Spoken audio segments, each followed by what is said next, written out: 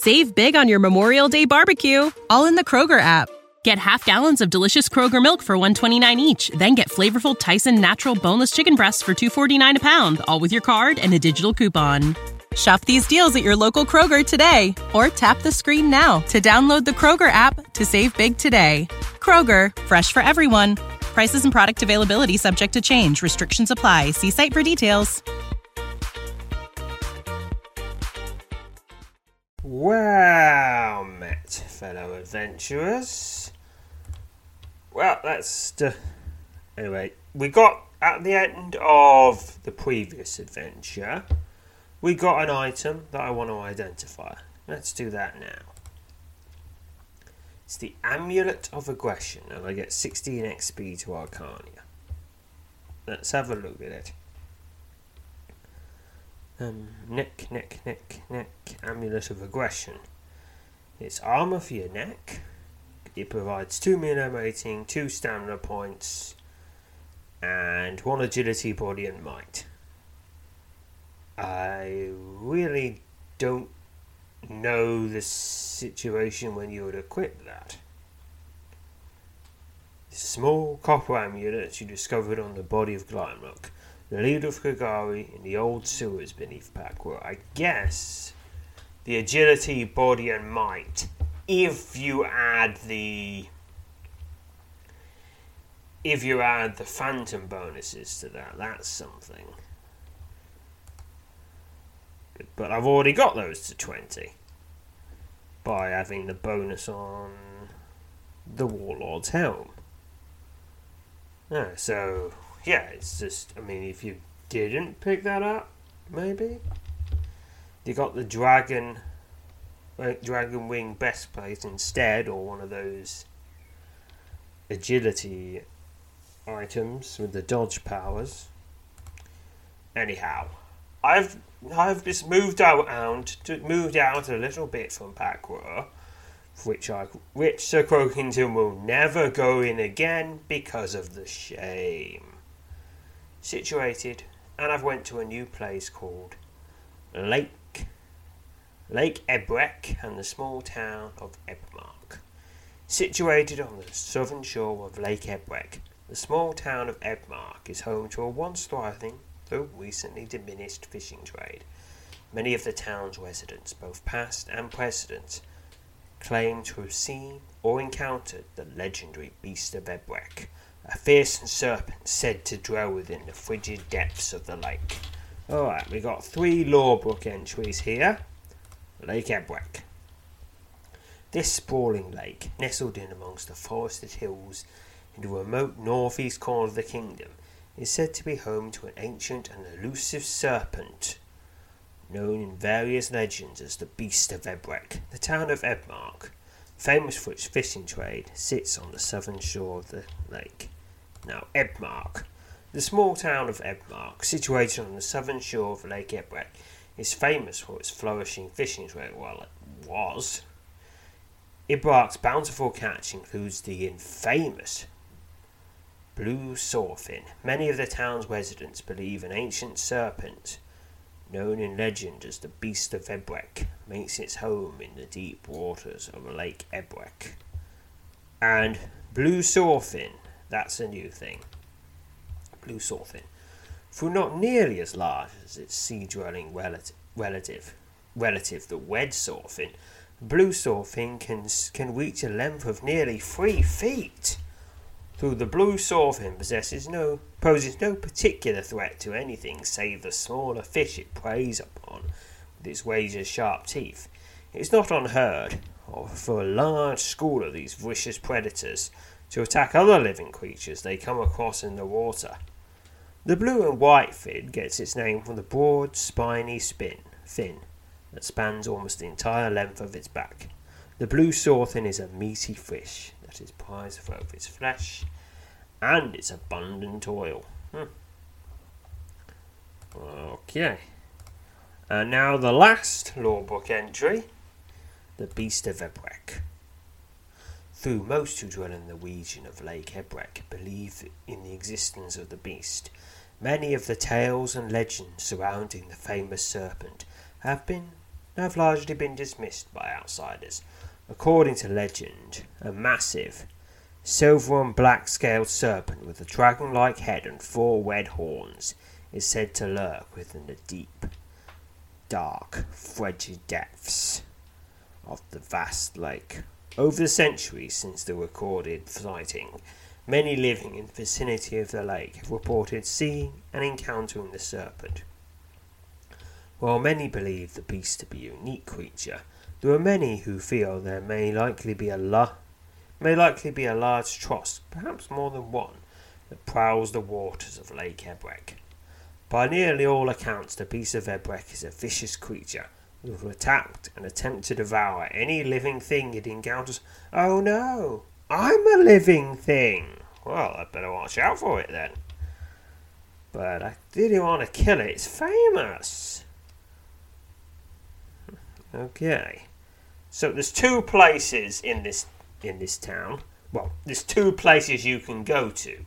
Obviously, there's the houses of all the people who live there, but we can't go in them because that would be incredibly rude. I mean, we're not a normal RPG hero who visits towns with about 8 buildings in them. And most of them are shops, and we steal everything. Everything! Yes. And possibly by putting a bucket on someone's head so they don't see us. Okay, anyway, the 2 places are Tywin's Special Goods and the Beast Den Tavern. Let's visit Special Goods.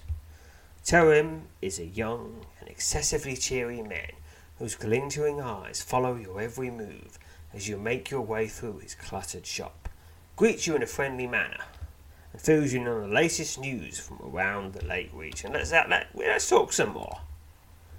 You speak at length with Tywin, who seems to drift from subject to subject on a whim, and learn that Ebrok, while still prosperous by most measures, has seen better days. The young shopkeeper attributes most of the town's recent woes to the sudden decline of its fishing trade, the blue swordfin, long a staple of Ebrok's renowned catch, has all but disappeared from the waters of Lake Ebrek. Ask Tywin about the decline. Tim tells you that many in Ebrok are prepared to believe the beast is to blame for the disappearance of the blue swordfin from the lake. A bit silly, I know, he says. But most around here will swear to the beast's existence, even though they've never seen it. And they haven't seen it because it doesn't exist, at least not any longer. I suppose there could have been such a thing at some point in the past. But if it was still out there, would it be catching sight of it now and again? I don't know. Maybe it's nocturnal and stays underwater most of the time. I mean, underwater things can do that. You asked Tywin if, and it only comes up at night because it's really pale and gets terrible sunburn. You asked her if anyone claims to have seen the beast. He immediately tells you that old Woodfoot, one of Ebmark's oldest citizens, claims to see the beast quite regularly. In fact, she says it nearly took off her foot, she says, shaking his head. You know how these things go, though. I try not to become too involved in any of it. Tyrone tells you that old Woodfoot is normally found at the tavern, just across the road. He roughly describes it to you, as he expects you to promptly head out to the tavern and seek her out. Well, one of them is usually over there. He says, there's two of them, sisters. I don't really know I can tell them apart. I don't have anything to do with either of them. Your conversation with Tim drifts away from the recent troubles of Ebrok's fishermen and onto a wide variety of topics, most of which are of little interest to you. After several minutes of largely inane chatter, you politely excuse yourself. Okay. Anything else to say? Okay. Yeah, it's the same thing. It's the exact same thing again. There's no way the game records where you've actually said it before. Or maybe he's just a guy who just likes talking about things like this. I mean, we all know people like that who will talk about the same thing over and over again at every opportunity. I mean, that's me, isn't it? With Swift. Anyway, let's leave the shop. Now to the Beast Den Tavern, especially since we now have someone to look for. Adventurers here recently are me and Kishin, who is a fairly new guy. 60 million rating, 62 Sano points, 17 Neville Reserve. Mostly good stats. Luck's only 10. Alright, levels up all round. Power of necromancy. Fighting unarmed for some reason. Well, I guess if you're not an AG member, that's probably the best way to get your stats up. Alright, yeah, you seems to have got all the stuff. The Cape of the Griffin, Groudrock's equipment, Spiked Wing, the Wing of Souls. Yeah, but probably gone almost as far as you can go with the default content, the non-AG stuff. Anyhow, still. Anyway, if you are Kishin, you can still get Kildra's Serpent Wing, and that's very good indeed. With 15 MR, 15 SP, and 10. And 10. Do I? Yeah. I've already got Kildra's Serpent Wing with Sir Croakington, so that's not something we can do. And anyway, that's just a random distraction. All right, Beast Den Tavern. The Beast Den, named after the beast said to lurk within the depths of Lake Ebbar. It was a remarkably well kept tavern. Its keepers, Durin and Ilstar Kafnir, recently purchased the tavern following an unexplained disappearance of its previous owner Ibril. Despite the brisk winds that often sweep southward off the lake, the tavern's roaring fire, the centrepiece of its often boisterous common room, is more than up to the task of driving off the chill, well, with a bit of help from the walls. Walls are very useful. The mood of the tavern crowd seems strangely dour, perhaps even somewhat morose, based on a handful of conversations you managed to overhear. Seems that the recent decline of the town's fishing trade is to blame for the dampened spirits. Towards the back of the tavern, seated alone at the table, furthest from the hearth, is a white-haired woman. Even at this distance, you can tell that the elderly woman's oversized left foot is made out of wood. How did that happen? There's probably a story there. Of course, she doesn't have to tell it if she doesn't want to. But I would like it. Hello, old woman. The old woman looked up as you approach. She seems pleased when you cautiously introduce yourself, but her demeanour noticeably sours, and you casually inquire about any recent sightings she may have had about the lake beast. I think you've got me confused with old Woodfoot, she says, sighing. That old gal, my sister, mind, lives down next to the lake. She's seen the beast a bit, though. I doubt she sees much of it these days. Well, who's to say, really?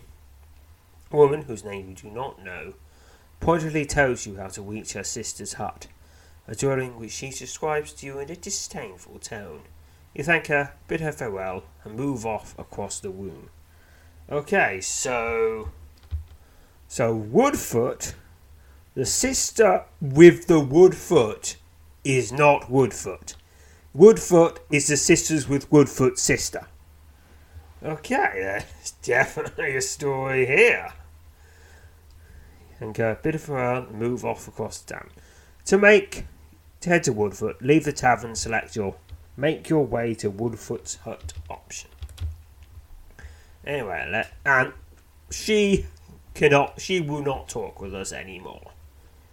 Speak with Durin Kilomith. Durin Kilomith, a tall, slim, exceptionally pleasant man, greets you warmly and asks you if there's anything he might fetch for you. He inquires about your recent travels, including what it is that has brought you to Ebrock.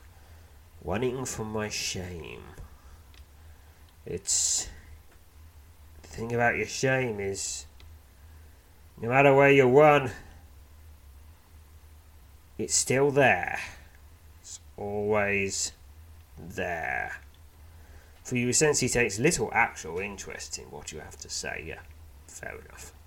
Suddenly summoned by his wife, Durin politely excuses himself and moves off across the room, gently tackle whatever task awaits his attention. Okay, talk to Eloster Carmen.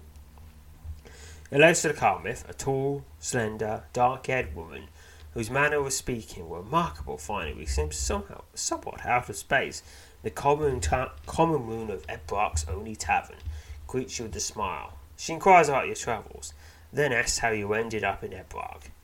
As everything suddenly remembers something pressing, Eloster excuses herself and slips away to the far end of the room. Well, you've got a lot of things to do to run a tavern. Yes. Okay, there are adventures in this location. The Scourge of Ebmark. He goes by the name Garim, though he makes much doubt that's his real name, says Durin. He's a dangerous man, a blight on his town, and I don't think most folks would care one way or another if he were to go missing.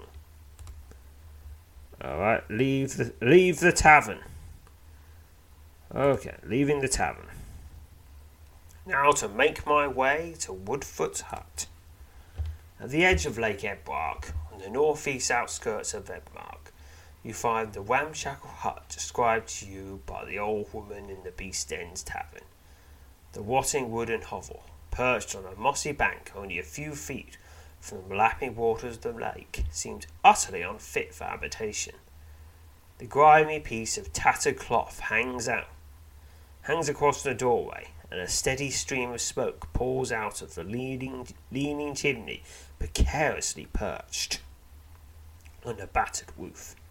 As you approach the hut, the curtain is drawn aside, and you find yourself face to face with an elderly woman who, much to your surprise, does not have a wooden foot. Before you can attempt to formulate a polite inquiry, the old woman introduces herself as Woodfoot, but she doesn't have a woodfoot. Okay. There's a story here. My sister's the one with the wooden foot, she says. I gave myself this name many years back. I used to wear a heavy wooden bottom of my left shoe and stomp around on it as much as I could. Silly, yes. But it kept the attention on me, you might know, and away from my sister. She was always more sensitive than me. I always looked out for her, but no good has come from it. She won't visit me. She hides from me when I go into town. Let her have it how she likes it. I don't need anyone else at my age. The old woman, who tells you her real name is Linda, says that she can guess why you've come to see her. She then invites you in and tells you, and you quickly find yourself seating at a cluttered table in the centre of a small dwelling, clutching a steaming mug of paleo, while doing your best to avoid Lucinda's intense, almost unnerving gaze. Well, those are the rules. You come in, you get paleo. It's like in England, if you come in, you are offered tea, even if you don't like it. The beast is out there, she says, smiling as she nods in the direction of the hut's lone window. Through the crooked opening, you can see the vast, dark surface of the massive lake. Well, that's why you've paid me a visit, isn't it? There aren't many who will admit they believe in the beast. Not these days. But that doesn't mean they don't. Yusilda tells you she's frequently seen the beast ever since she was a young girl. And, unlike most, she feels that the creature has long been cruelly maligned. She then says your best chance to spot the monster will be from Hawkwest. a large wooded isle near the centre of the lake. Not easy to get to, she says, at least not at my age. You can use my boat if you like, still a worthy craft. Took me back and forth to the island for many years. He also tells you that should you venture out to Hawk West, she has a favour to ask you. You listen intently as she describes to you an amulet she claims to have lost on Hawk West over a decade ago on her very last trip to the island. It was a stone amulet, small and quite round, she says. It had a serpent carved on the front of it and an eye carved on the back. Well, now if you see it, you'll know it. Though I don't know how much hope it'll be found. Will you be going out to the island? When you tell her the idea had crossed your mind, you laugh. She laughs. I thought so, she says, smiling. Well, if you do, take care. And mind you don't cross the lake at night. It's difficult enough to reach the island in daylight. You remain in Ulysses' hut for the better half of an hour, conversing with her on a wide array of topics. She makes several mentions of her missing amulet, giving you the sense that the lost object is very meaningful to her, and she would be most grateful if you were to somehow able to find and return it. At last, you rise and bid her farewell. She reminds you to use her boat to travel to and from Hawk West Island, and again warns you to take care during the passage. You tell her that should you venture out to Hawk West Island and discover the amulet, you'll see to it that she is reunited with it. Thank you for saying Sir Croakington, she says, carefully pronouncing your name, which revealed to her only a short while ago. Please, stop by any time. Alright. Okay, I can visit her again. Alright, the sturdy rowboat rests on the stony lake shore, not far from the hut. Yesenia has told you to use the boat whenever you wish to. If we visit her again, what happens? You approach the hut and discover Yesenia is not presently at home. After waiting for several minutes, hoping she might return, decide to check back some other time. Alright, I'm guessing I can't see her again until I get the amulet. Because, who wants to write all that? For something, most people just go straight to the island. Take the boat to Hawk West Island. In Yesenia's sturdy boat, you make an exhausting but successful crossing of Lake Ebwek and arrive safely on the stony shore of Hawk West Island. I have to use the old telekinesis to do it. And that's it used. One level reserve was used getting to the island. Hawk West Island, a hilly, thickly forested swath of land rising out of the centre of Lake Ebwek, is larger than you had initially imagined. Though barely visible from any of the lake's jagged shores, the island is a truly massive, untamed wilderness that, at every turn, is both beautiful and perilous. Yesenia's sturdy craft, which had hauled up onto the nearby stony beach, provides you with a swift and reliable passage to and from the island. Okay, this is a new explorable thing now. Looking at the world map, is Lake Ebwek big enough to be on the world map? No. No, it is not. It might be, but it wasn't. No, but the GM didn't know it was that big when he drew the first map about 20 years ago. Yes, he was. Well, obviously, things change in 20 years. You know, unless you're one of those people who's just so obsessed with canon that you basically write yourself into a corner after writing three sentences. Alright, let's explore Hawk West Island. The hilly, thickly forested island known as Hawk West is a vast, untamed swath of wilderness rising out of the centre of Lake Ebwek. Watch your step, explore now. Lengthy trek across the rugged terrain of Hawk West Island turns up nothing of any particular interest. but I do get a lot of very nice views along the way. And I see a tree that looks kind of weird. It looks like a H, because it's two trees that fuse together. Okay, admittedly that's based off a real life experience where on a mountain somewhere in northern England we would see a tree that looked like a H, and we call it the Hairy Hatman tree after a children's book, and would run through the H. Yeah, I don't know if that tree's still there, and I forgot what mountain it's on. Maybe someone like you remembers it. That would be nice to know, but very unlikely to happen considering probably only a dozen or so people are ever going to listen to this. Keep exploring. The exploration of the forested island is suddenly interrupted by an encounter with a pair of tri-jaws. Let's just bash these. Vicious beetles thrust their sharp horns at you. I thrust my sharp dagger at it, and I win. Because my dagger is sharper than their horns. And it's not part of my body, so I can really go all in with the stabby stabs. So I don't have to worry about part of my face breaking off. 4 XP. You pause to catch your breath. And check over your equipment following the defeat of the 2 tri-jaws. Alas, certain you're no longer in any imminent danger here, you once again set off to resume your exploration. More exploring. Another 2 tri-jaws, just going to quick combat those. One, I found a sturdy leather helm that was just around somewhere. Maybe they ate it. Maybe it was just stuck on their horn and they couldn't get it off. It's just there, just clinking, clinking everywhere they went. 9 gold as well. Alas, certain you're no longer in any imminent danger. You once again set off to resume your exploration. Explore some more.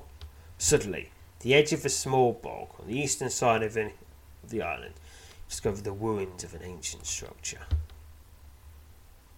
Alright, you're standing in amongst the crumbling ruins of an ancient structure on the eastern side of Hawkwest Island. The massive blocks that make up the walls of the once imposing building lie scattered throughout the surrounding forest. Near the centre of the ruins is a wide opening in the earth, through which descends a set of broad stone steps.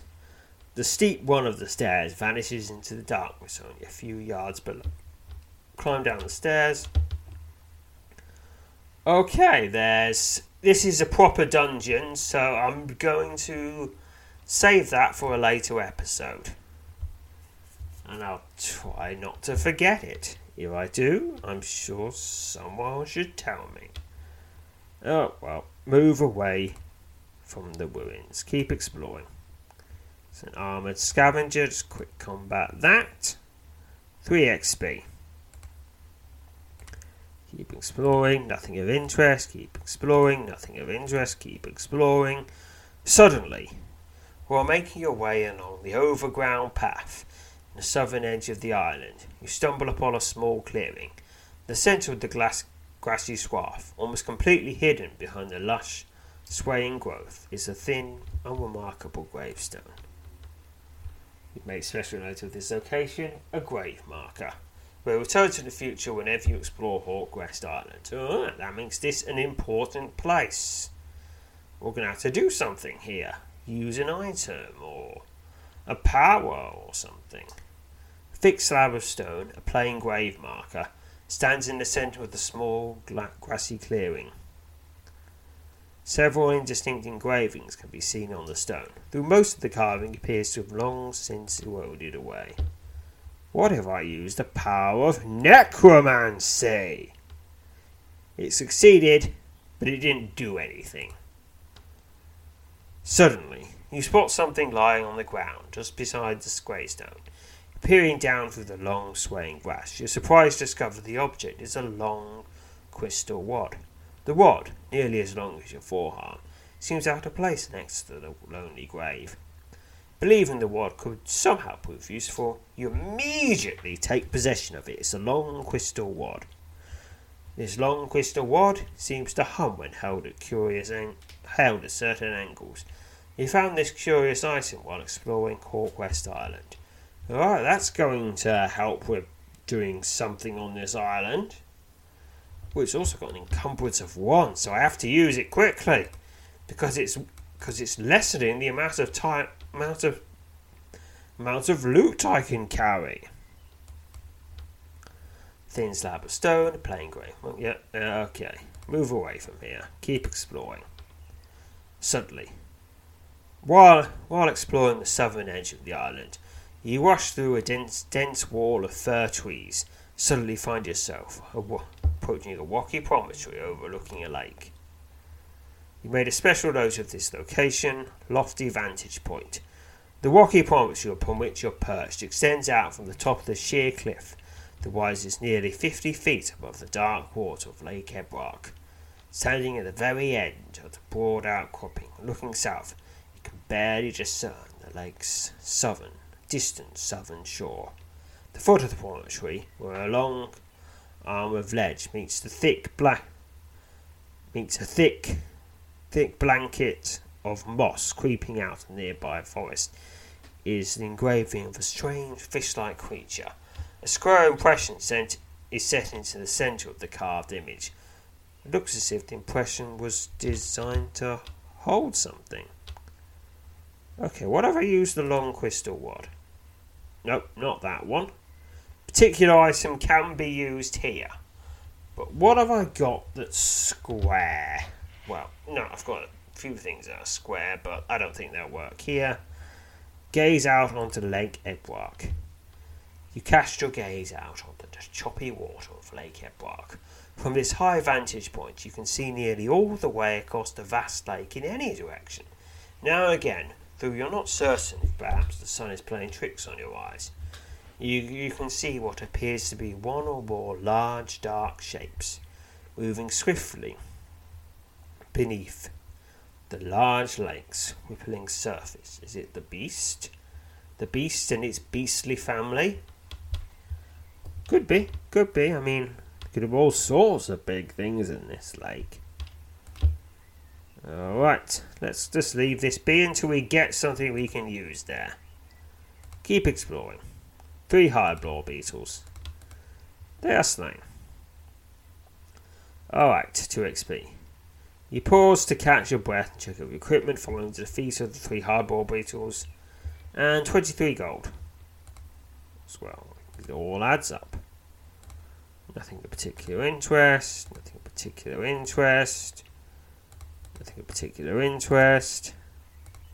Nothing of particular interest. And nothing of particular interest. And okay, I'm going to pause until something actually of particular interest turns up. Suddenly, in the midst of a thick forest that dominates West Island, you happen upon a dilapidated hut. Major note of a special location. It's an abandoned hut. Return to the future whenever you explore West Island. You're standing before a ramshackle wooden hut tucked into the thick of the forest on the western side of the island.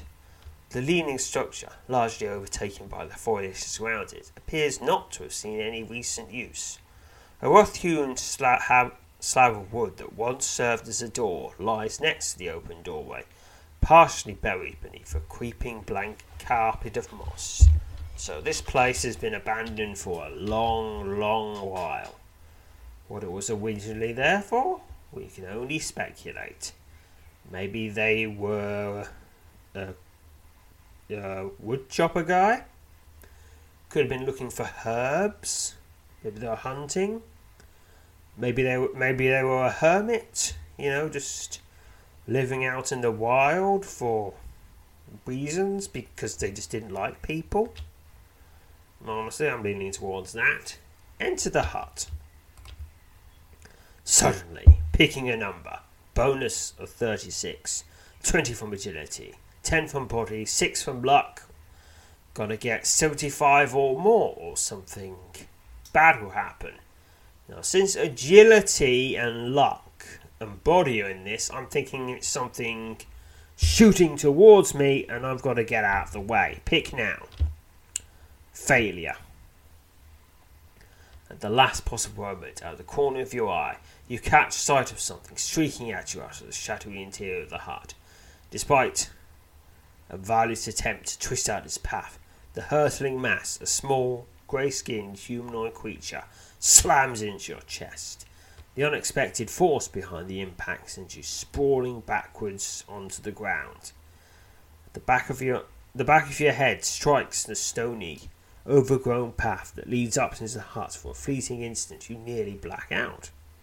Took 9 damage, aching but very much alive. You struggle to regain your feet while turning your gaze to the goblin-like creature crouched on the path only a few feet away.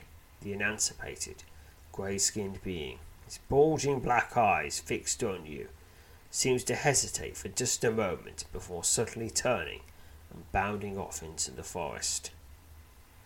The strange creature. When you need mealtime inspiration, it's worth shopping Kroger, where you'll find over 30,000 mouth-watering choices that excite your inner foodie. And no matter what tasty choice you make, you'll enjoy our everyday low prices, plus extra ways to save, like digital coupons worth over $600 each week. You can also save up to $1 off per gallon at the pump with fuel points. More savings and more inspiring flavors make shopping Kroger worth it every time. Kroger, fresh for everyone. Fuel restrictions apply.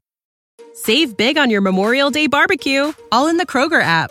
Get half gallons of delicious Kroger milk for $1.29 each. Then get flavorful Tyson natural boneless chicken breasts for $2.49 a pound, all with your card and a digital coupon.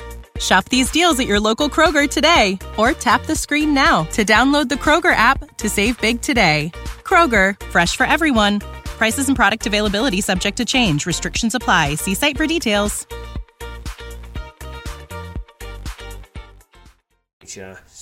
Quickly vanishes amongst the thick foliage. Okay, let's try entering the hut again. The interior of the hut is cluttered with debris, though nothing inside the hovel appears to be any sort of usable condition. Based on what is readily observable, it seems the structure has been abandoned for several years. Search the hut.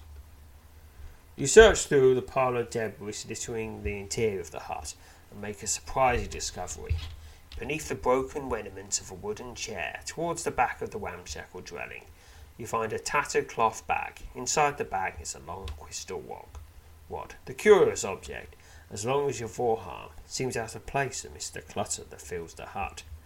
Believing the wad could somehow prove useful, you immediately take possession of it. It's a long crystal wad. View. This long crystal wad, yep, same as the first one. The exact same as the one we found at the grave. We now got 2 of them. With your wad tucked in amongst your other belongings, you complete your search and make your way outside. Let's get away from here. Explore now. Alright, back to nothing of particular interest. Yeah, that seems to be a lot more of those turning up now we've found most of the places. Alright, armoured scavengers, quick combat. I've got a common longsword, I'm going to pick that up. Okay, there's a cave in the forest. You may return to it in the future whenever you explore Hawkwest Island. You're standing before the gaping mouth of the cave in the midst of the particularly tangled section of the forest that covers the island. A chill, damp breeze drifts out of the cave's shadowy moor. Into the cave. You're standing just inside the mouth of the cave. To the west, a gently sloping passage descends into darkness.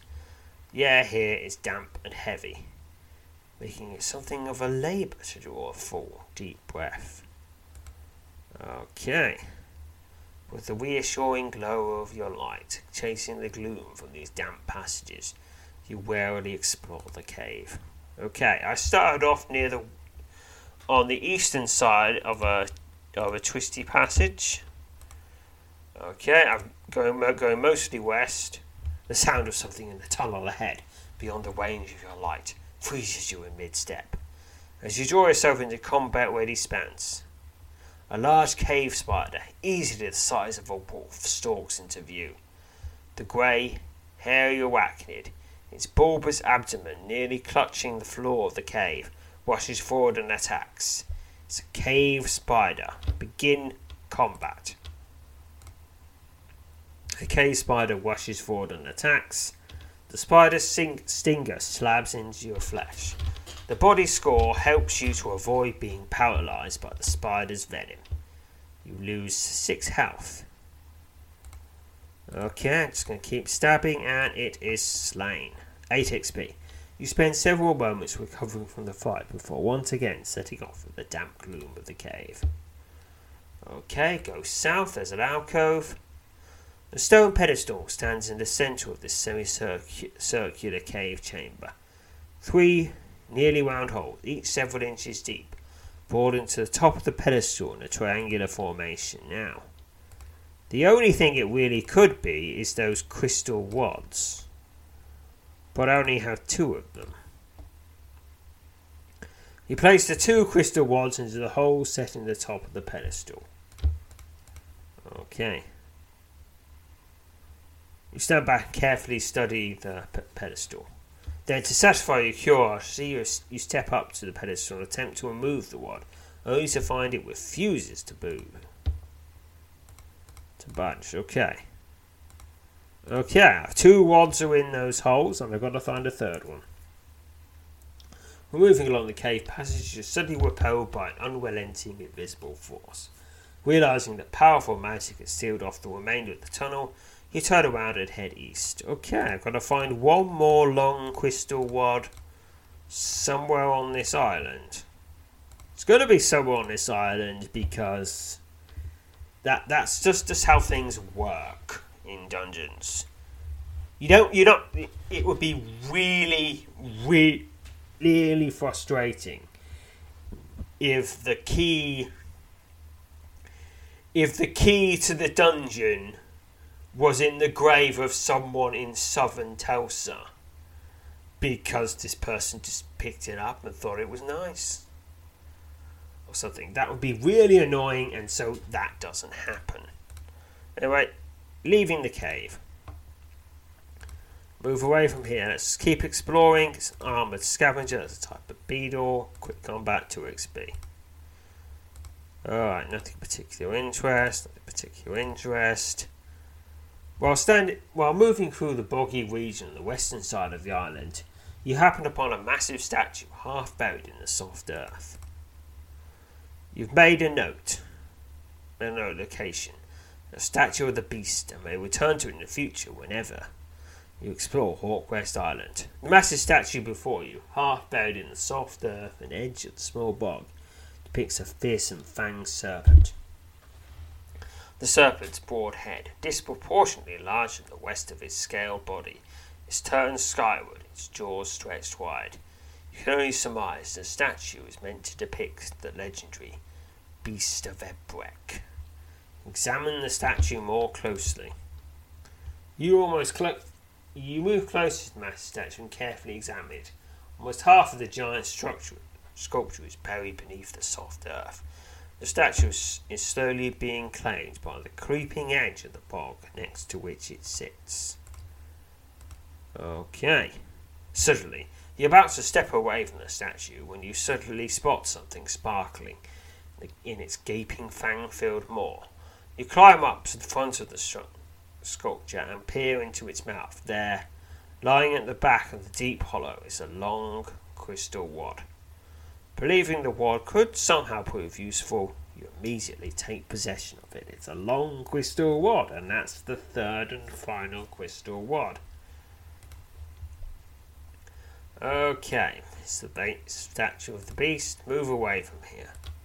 So, I've got a lofty vantage point, a cave in the forest, ancient ruins, a statue of the beast, grave marker, and an abandoned hut. Okay, the ancient ruins is the one I'm going to go back to. The cave in the forest is the one I'm going to right now. The abandoned hut, Handed Butt and the grave marker both had the wads. And so the statue of the beast. So the last 3 were just to get the wads. Okay. Back to the forest. You're standing beneath a gaping mouth of a cave in the midst of the particularly tangled section of the forest that covers the island. A chill, damp breeze drifts out of the cave's shadowy maw. Enter the cave. Alright, let's go put our 3rd wad in the hole. Oh dear. Did I just made a double entendre. Oh well.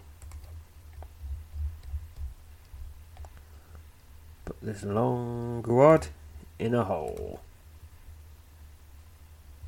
You place your crystal wad in one of the holes set into the top of the pedestal. 256 experience the general. Woohoo! With all 3 crystal wads now in place, you wait for something to happen. Hunters is somewhat dismayed when nothing does. Okay, can I go west? Go west, there might be an amulet there. Go west. Something there. Right, here's another cave spider. And I got it. Yeah, whatever was blocking the passage is now completely and utterly gone. Along with those crystal wads. Okay, I've made my way west. And then south, and now the passage switch, which is going southwest and northeast. Which of course means it's in multiple stages, because that's just how maps work on them when everything's on a grid. Alright, going east then north. The skeletal remains of 4 humans lie heaped against the wall at the northern end of the cave passage. Okay, how did these people get here? Because this isn't an inhabited island. I don't know, a bunch of fishermen. There was a storm. They were out at sea. There was a storm. They washed up an island. They went in the cave. They got bitten by the spiders, yeah, and then they died. Yep, and then for some reason the cave was magically sealed up after them. Search through the remains. You search through the skeletal remains, discover the following. Yeah, just some generic equipment. You know, they probably just kept around just in case something turned up. And a superior 2-handed sword. Yeah, well, it's all going to be sold. Note: take what you want before leaving this location. Once you move, this treasure will vanish.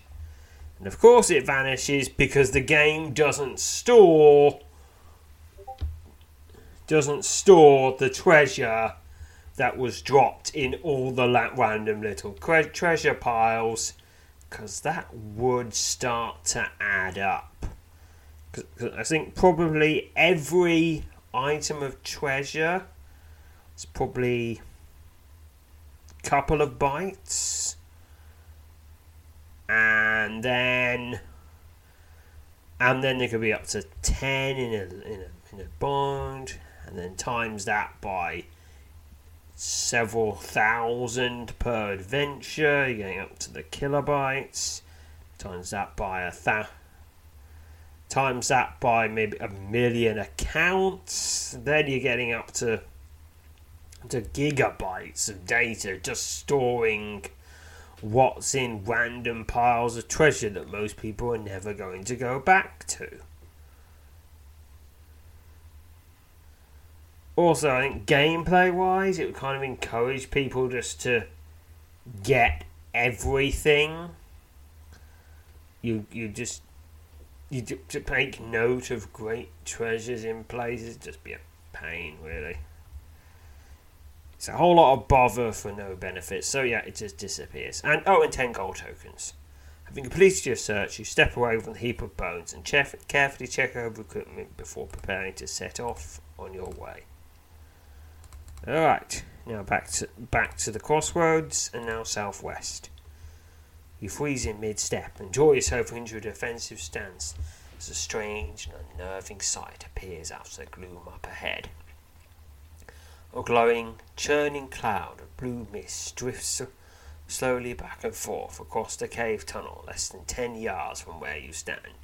Now and again, the spinning cloud seems to start towards you, though after covering only a few feet it promptly retreats. Approach the glowing cloud. As you draw closer to the blue glowing cloud, the swirling funnel of vapours rapidly transforms into the misty likeness of a sword-wielding warrior with unnerving speed. Your vaporous foe, a product of ancient magic long ago employed to protect this cave, surges forward and attacks. This is a Mist Warrior! Begin combat. It swipes out at you. I stab at it. Definitely chill was sent up my body. And now it is slain. At 38 XP, your misty foe dissipates into thick strands of glowing vapour that rapidly weave themselves back into the churning funnel of glowing mist. Alright. Well, what if I approach the cloud again? Now and again, the spinning cloud starts towards you, though after only covering a few feet upon the approach the glowing cloud. Okay, let's fight this Mist Swordsman again. Okay, it will probably... down it goes, another 30 XP. Okay, third time's a charm. Mist Warrior. You watch in growing dismay as the churning funnel of the glowing vapours rapidly transforms into the misty likeness of a helmed warrior. Oh, it's changing what it transforms into, so that's progress. Mist Warrior swipes at you. As always, it's a 3+. Unless I say otherwise, assume it's a 3+. Alright, 38 XP. The misty foe dissipates into thin strands of glowing vapour that rapidly weave themselves back into a glowing channel of glowing mist. Approach the glowing cloud. Growing dismay as the churning funnel. Watch with growing dismay as the churning funnel of glowing mist rapidly transforms into the likeness of an axe-wielding warrior. Alright, and of course it attacks me. Swipes out at you. Definitely to the length of your body. 16 damage, then 17 damage. Okay, I'm going to have to heal after this. It is slain. Another 38 XP. How many times am I going to have to beat it? I mean, is it just going to keep coming? Approach the glowing cloud. Hooded swordsman this time. Okay, is it? Come on now, you block. One out of juice or vapour. 38 XP. Your misty foe dissipates into thin strands of glowing vapour that rapidly weave themselves back into the churning funnel of glowing mist without warning. The spinning cloud suddenly vanishes, leaving no trace of itself behind. 128 experience to general. Okay. That was quite a lot of combat experience just then. You know, for something, it's not one of the big important events like a proving grounds. Yes. Okay, and I've gone south, then west into the southwest corner. The top of the wooden ladder protrudes from a wide, roughly circular opening in the floor of the cave here. Peering down through the opening, your eyes follow the ladder as it plunges into darkness and disappears from sight nearly 10 yards below. The ladder appears to be quite sturdy. Climb down through the opening. Slowly and carefully, digitally testing each wooden one before you place your full weight upon it. You climb down the wooden ladder. After what seems like an eternity, You reach with your foot for the next one, only to have your probing extremity press against solid stone. Thankful to have completed the descent, you step off the ladder. No, wait, I don't go down the ladder. I take advantage of my very small size that makes me pretty much immune to fall damage and just fall down there. Because ladders are a hard thing to use when your hands don't really go. You don't really have hands. Yes, and then I'll just use a power jump to get up there, and you won't go spring. What you do is you crouch and you hold in the jump, and then you jump higher. That's not how it works. That's not how reality works. But no one's told Sir Croakington that. So that's how the crab, the person who turns Sir Croakington into a toad, thinks it works. So that's how it works. Thankful to have completed the descent, you step off the ladder and set the bright, reassuring glow of your trusted light against the gloom that fills the massive chamber you've just entered. The immense subterranean chamber spread out before you almost defies description. 9 massive, natural columns of stone soar from the sloping floor of the cavern into a jagged ceiling overhead. To the north, on the far end of the chamber, stands a wide pool of dark water. A small boat rests at the edge of the pool. Well, that's convenient. How did that boat get down there? Seriously, how did that boat get down there? It's not connected to a river or anything, so you could just sail the boat in. It's not next to a town where you could just have a boat made. And making the boat there? No. Boats are hard to make. You need a steam press so you can bend the keel or something like that. Anyway, the keel, that's the pointy bit at the front of the boat. That's a really hard thing to make. You can't just knock that off from wood you just scavenge on an island somewhere. That takes proper carpentry. That's a hard thing. I mean, if it was a raft, if he'd said raft, I'd have said, okay, someone wanted to go across this lake and they spent a few hours going into the forest, getting some branches, bringing them down there one at a time, and then finding some rope. And then, let's face it, if you're a proper adventurer, you probably have rope with you. It's just one of the things you're assumed to have. And then we're using rope to bound it together. Okay, that. If you really wanted to explore this subterranean water, you can assume, fine. Yeah, they made a raft. It's a credible thing that a very skilled a very skilled woodsman could make out in the wilderness if they had time to gather the materials. But a boat? An actual honest-to-goodness boat? No. That doesn't get down there without some mystical stuff going on. And that's not just left there, because boats are fucking hard to make. And they're expensive. Okay, maybe not expensive for adventurer people, but bloody pig to get them down there.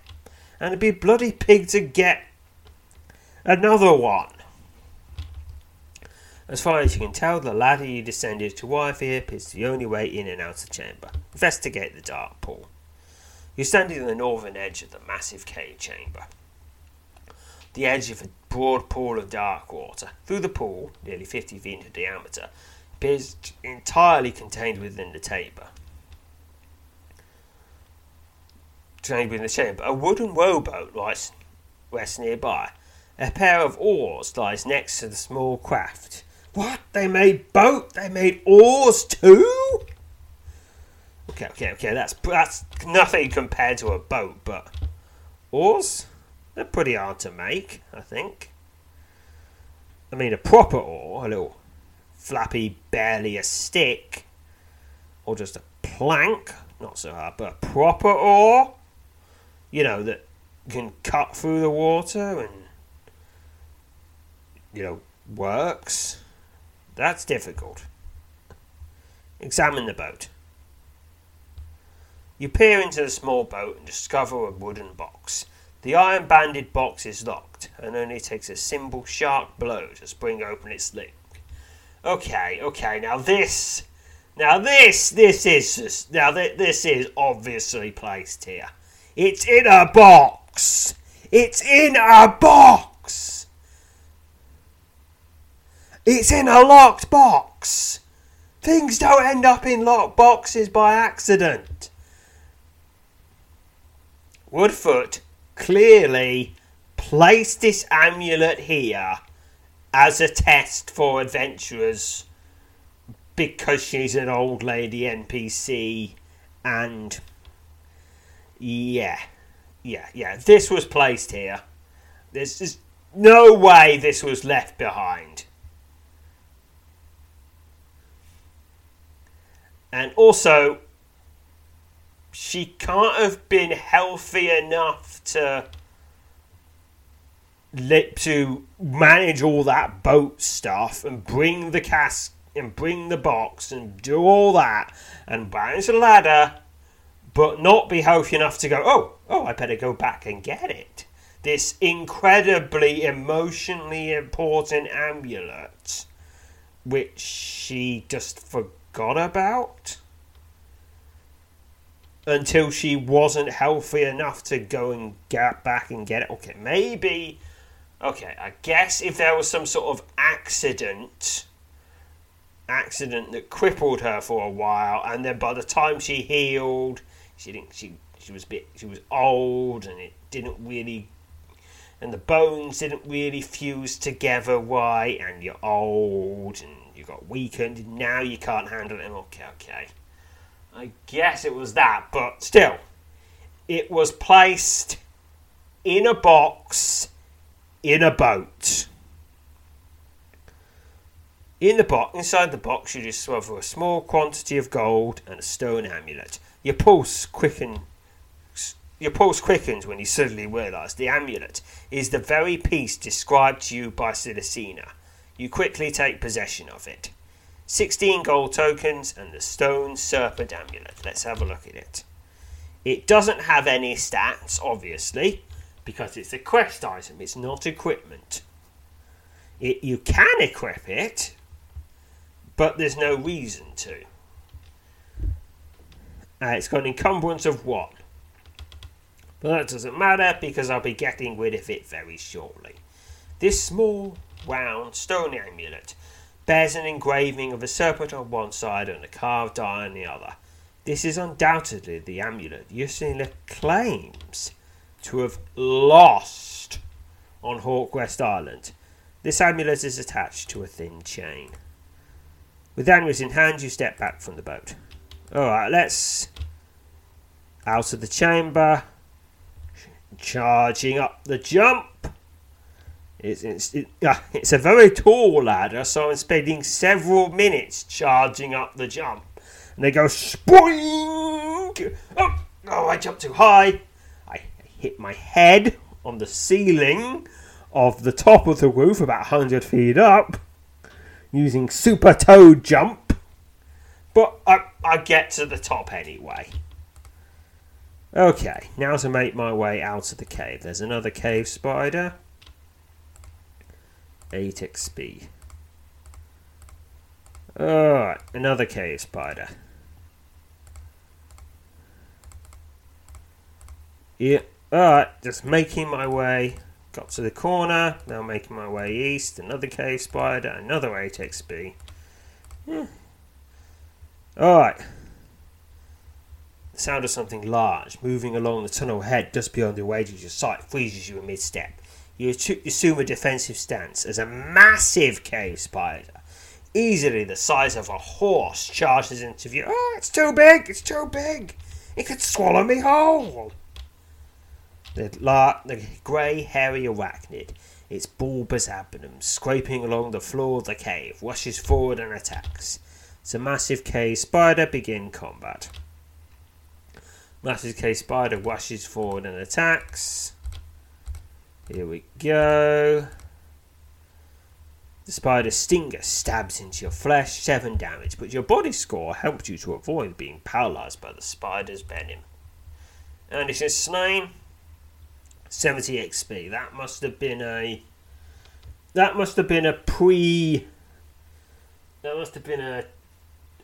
preset fight. You step back from the oozing carcass of the slain spider and quickly check over your equipment before once again setting off through the cave.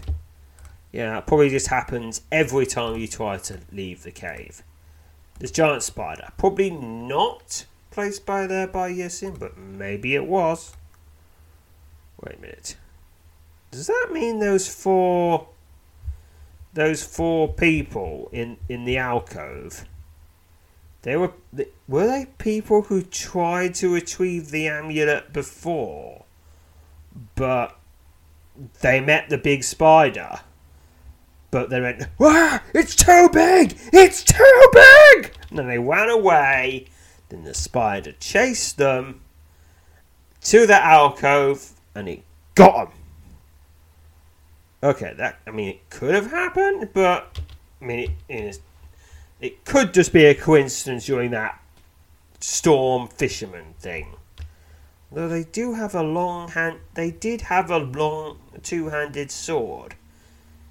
That's the sort of thing only professional adventurers would bring into a cave, because it's too darn heavy to use as your just-in-case weapon. Yes.